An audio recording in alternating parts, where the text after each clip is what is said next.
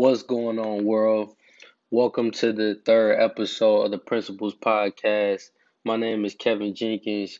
I'm glad you all are back today. Got some great topics, some concepts, and some things I was thinking about for the structure of this episode. And I want to first off thank everybody that tuned in to the two-part series I created last week with Black Group Economics. The feedback was very. I'm humbled and I appreciate all of the support and the feedback. And we just gonna continue, the goal and the mission, and that's just being able to expand financial literacy and be giving people financial education so they can be able to make sound decisions that can help elevate their life, especially within my communities, all communities, not just the Black community, but I just want us all to be able to be aware and to be able to see the game out here. So today I want to talk on some of the fundamentals with the stock market. I was doing a lot of research on just the history of investing in the stock market, being able to understand the patience that it takes to become a sound long-term investor. And I wanted to break down to you all, some of the research that I found. And I know you have a lot of people. Some people may say, "Oh, the stock market, is risky. Your money sometimes you're kind of gambling your money, and sometimes in certain situations." And some people in our community, I know in the Black community, not everybody wants to invest in the stock market. You have some people that do, but a lot of people try to put a narrative around it like it's so risky. But if you understood the game, you could be able to play it over a long term period and have minimum risk. Your risk could be low for the most part. So I just wanted to give you all some statistics on what you're missing out. The capital gains that you're missing out with not investing in the stock market, and why the earlier the better is when you should start, putting a percentage of your income into the stock market.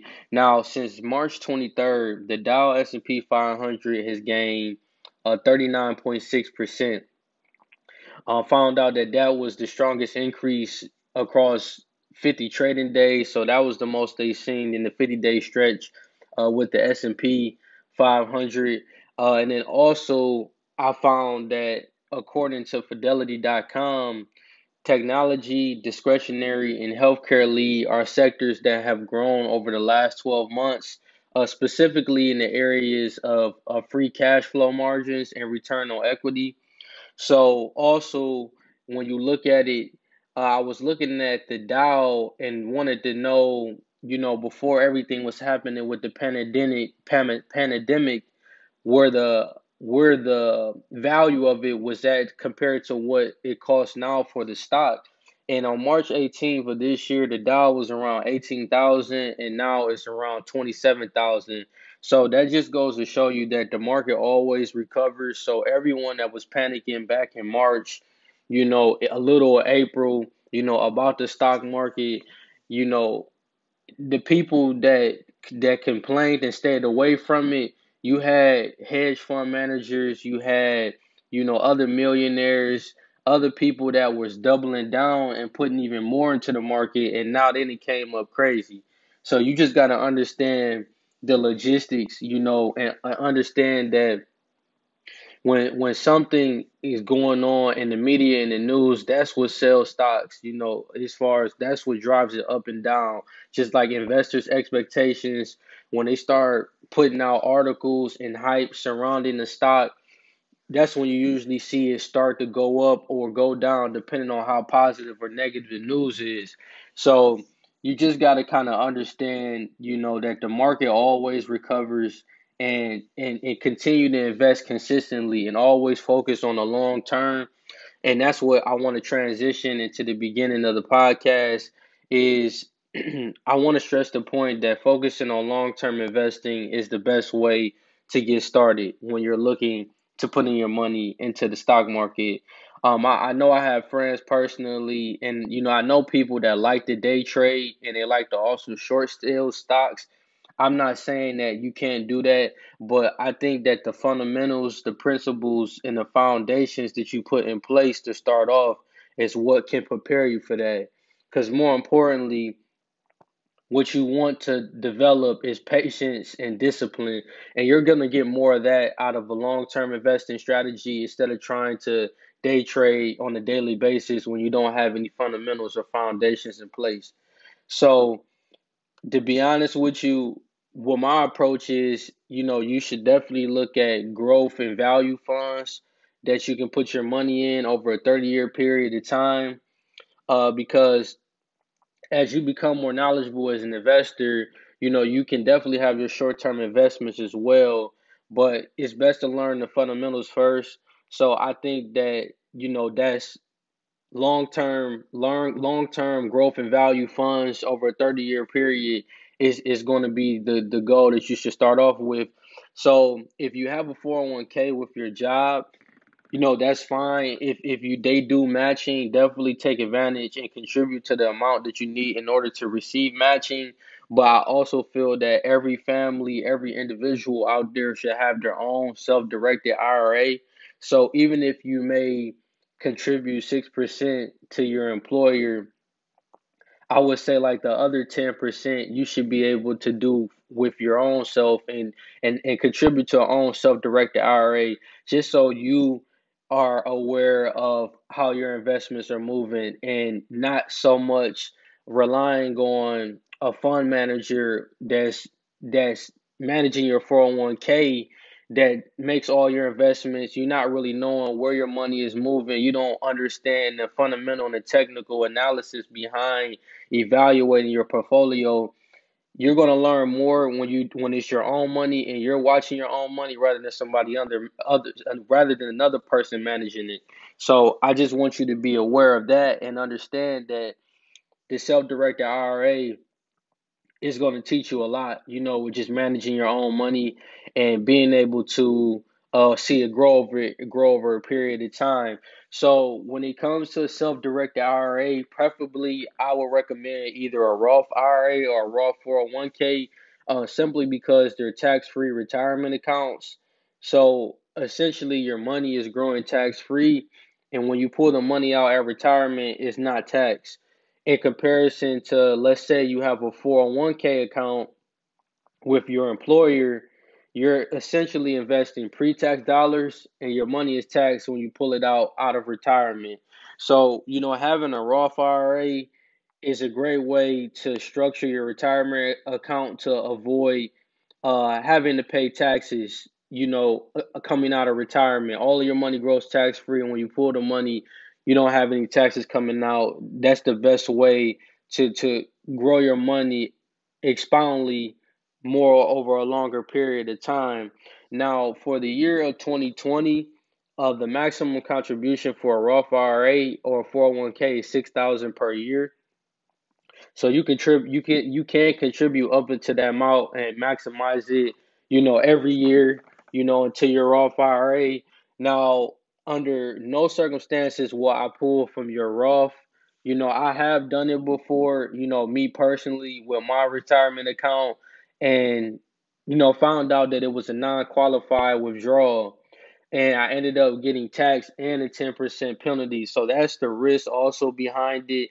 It's more of a long-term mind frame. When you're investing in it, you don't want to pull from it. You just want to invest, contribute to it every month, and just let it grow. Now, I wanted to mention and talk on with non-qualified withdrawals, what they are and what are the requirements you have to meet. So you have to meet two requirements if it's a non-qualified withdrawal. So one is not having an account for at least 5 years, and also if it's pulled before the age of 59 and a half. Now, that definitely fit the case in for my example, in my situation, and a qualified withdrawal is the complete opposite. So if you had the account for at least 5 years and you're 59 and a half, you can pull from the account with no taxes being taken from the money. Now, you also can take it out for a disability or purchasing your first home, but in my opinion, I wouldn't use it for any of those circumstances. This isn't, in my opinion, it's a strategy for a way your retirement money, your money you're saving for retirement can grow tax free, and you can let it compound over time, and you don't have to worry about pulling from it at no period of time. That's money that you're saving for when you're fully retired. So I wouldn't use it for those circumstances because if you're saving money and you don't have a lot of debt, you wouldn't have no need to want to pull from your retirement account because you have money established, you have an emergency fund. So if you do have a disability, or if you do need money to pay for your first home, you already have money saved. So that's just some more game right there on just how you should approach it, where you don't have to lean on your retirement account, where you're just planning for the long term. So I definitely would say maximizing a Roth IRA, whether it's an IRA or a Roth 401k, is a great way to start your financial planning for the long term. Now, I kind of want to give you all some great individual online brokerage companies that you can use to start your tax-free retirement account. So I mean, you have Fidelity, you have TD Ameritrade, you have Vanguard. They're all great brokerages. Now, some of you may have Robinhood or Stash to start like you're investing. You may invest in individual stocks and not so much, retirement accounts. But I would definitely say those are good beginning platforms that are understandable as far as Robinhood or Stash. But once you become more knowledgeable, I will progress to an online brokerage company, just for the simple fact that you're going to learn a lot more, when you're dealing with a brokerage company and you actually have people that you can speak to about your money. I know with Robinhood, they don't really have a point of contact of people that you can talk to about technical analysis, understanding the value of stocks, looking at the research of different sectors. You're going to have more flexibility with that with a brokerage company in comparison to Robinhood. And I started with Robinhood myself, and it allowed me to become familiar with investing in stocks and kind of how to be able to play simple trades. But I now have Fidelity, and they have done a lot, and it's a lot more data and research, with those platforms, and that's why I use Fidelity. It's a great brokerage company to start your investment account. Now, you may ask what's good to invest in with your Roth IRA or whatever tax-free retirement account that you may have. Me personally, I'm going to say an index fund, an index or a mutual fund. It's a strategic way to diversify your investment strategy and spread your risk of a loss. So, a mutual fund, as some of you may know, some of you that may not know, is a professionally managed fund that pools investor money to purchase securities. So instead of investing in one stock, let's say you're investing in a fund that gives you 25 stocks with an index. An index fund, what it really is just a fund type that mirrors its portfolio in a relation to a specific index. So, such as the Standard and Poor's 500 index or the Vanguard Total Stock Market Index Fund. Um, a fund's performance is essentially being tracked to that of the index. So whatever is going on in the fund as far as what their performance is predicated on is tracking that of the index. So that's why you have like the Standard and Poor's. They're really looking at the S&P 500. They're looking at that index. So these type of funds are usually passively managed index funds. Now, mutual and index funds, it's a great way to allocate your money into different asset classes. And another thing, another concept to think about is that a lot of index funds are ETFs. Now, what ETFs are, there are exchange traded funds. So, what an exchange traded fund is, it's an index fund that represents shares of ownership and portfolios of common stock that tracks a specific index. So an example would be like if you were investing in the SPDR, S&P 500 ETF, and simply with what SPDR stands for, Standard and Poor's depository receipts. Now, some of their current holdings, the companies that they have is like Amazon, they have Google, they have Facebook, and sometimes you may hear them on CNBC. They may refer to this index as spiders. That's what SBDR, the acronym stands for that. Now, to get into a more advanced conversation, I know with doing research, there are some sophisticated ETFs that are available to investors. You also have what's called a leverage ETF or an invert ETF. These allow you to offset or limit your losses, or you can increase your capital gains. So, an inverted ETF, essentially, what an investor is doing, they're using short selling to move inversely to the market. So they may short sell a stock in order to receive a profit, and it's working inversely to the market. For example, let's say you have the S&P 500 inverse ETF. Uh, it's designed to move down 10% when the S&P 500 index moves up 10%. So it's moving inversely to the market. So, I mean, make sure to do your research with this strategy. It can be risky, but you do have people out there that use these strategies, these hedges, to be able to manage and offset their losses within the market. So, I always recommend, researching the company when you're investing, and whether it's an index, a mutual fund, an individual stock, you have to do research on a company, and you have to look at it from the CEO eyes. You have to look at, what financial measurements that you're looking at to see if your company is succeeding. Do I have an effective management team that knows their responsibilities and tasks and is working at the highest levels? You have to really research these companies from looking into evaluating their financial statements, looking at their balance sheets, looking at their cash flow statements.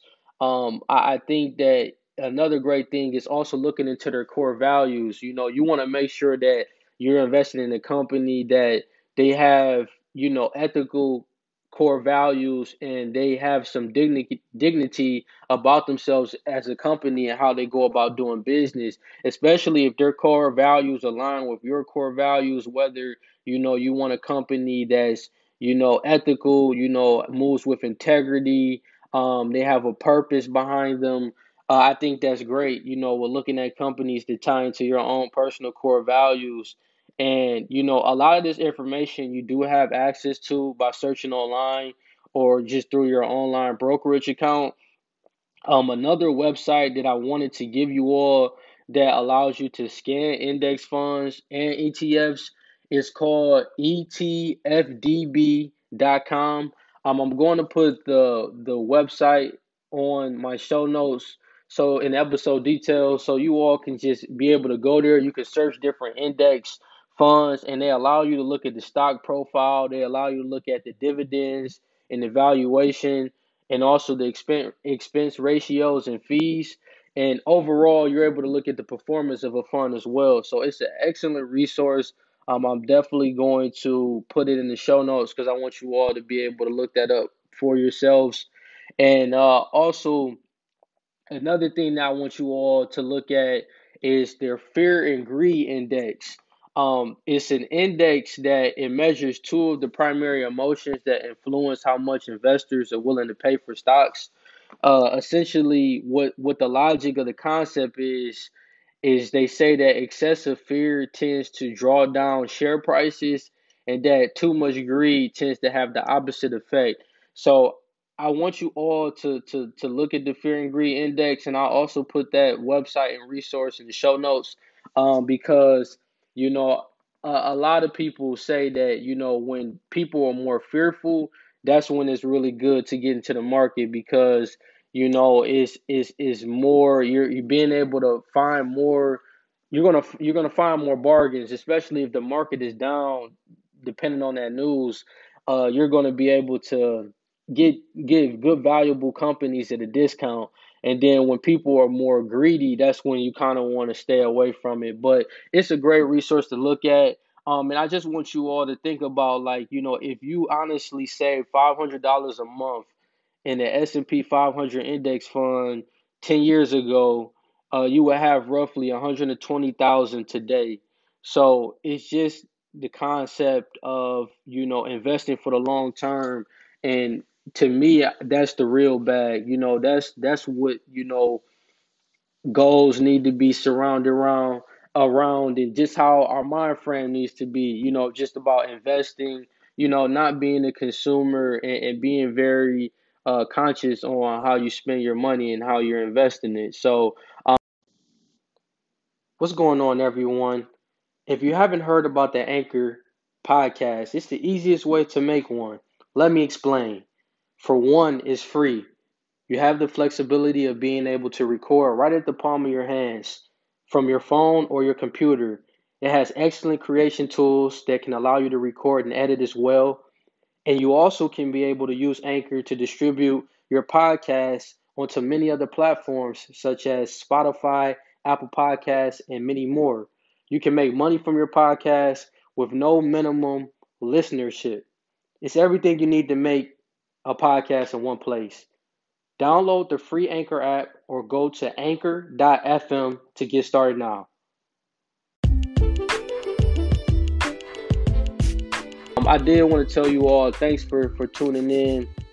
I really appreciate you all. And I did want to just end this podcast, with a scripture that stands out to me, in 2 Timothy 1:7. It states that, for God have not given us a spirit of fear, but of power and of love and a sound mind. And I just want you all to keep that, in your mind, that, don't let anyone try to stop you from thinking beyond the box, and being able to do things that are not accustomed to what the world is doing, what other people may be doing, in your community. Strive to think outside the box, and move and push against fear and move with faith. So, I just want to tell you all, thanks for tuning in. You also can follow my Instagram, is Kevin Jenkins. Also, my email, if you have any questions or feedback, is kevinnjenkins27@gmail.com.